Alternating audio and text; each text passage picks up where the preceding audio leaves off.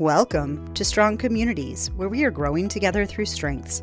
Today we'll talk about people with the talent of restorative and how to harness it when trying to achieve results. People with this talent have one particular perception about achievement. No matter how tough or complicated the situation, there's always a way to solve the problem and keep moving forward. We can see this belief acted out with incredible precision in their daily lives too. For example, they're constantly looking at what's wrong and what they can do to fix it. They start thinking about how to arrange people and resources to restore things to how they were. They insert themselves in relationships, teams, or even entire organizations, and have a healing effect in everything they touch, basically resuscitating them by fixing problems from the root.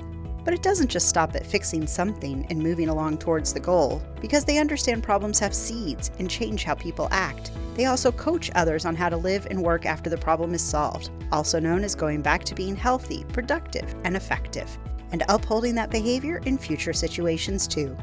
We can see this talent in people like mediators in debates and discussions, researchers who dig deep into problems to find unheard of solutions, and diagnosticians or fixers who come in to physically troubleshoot situations.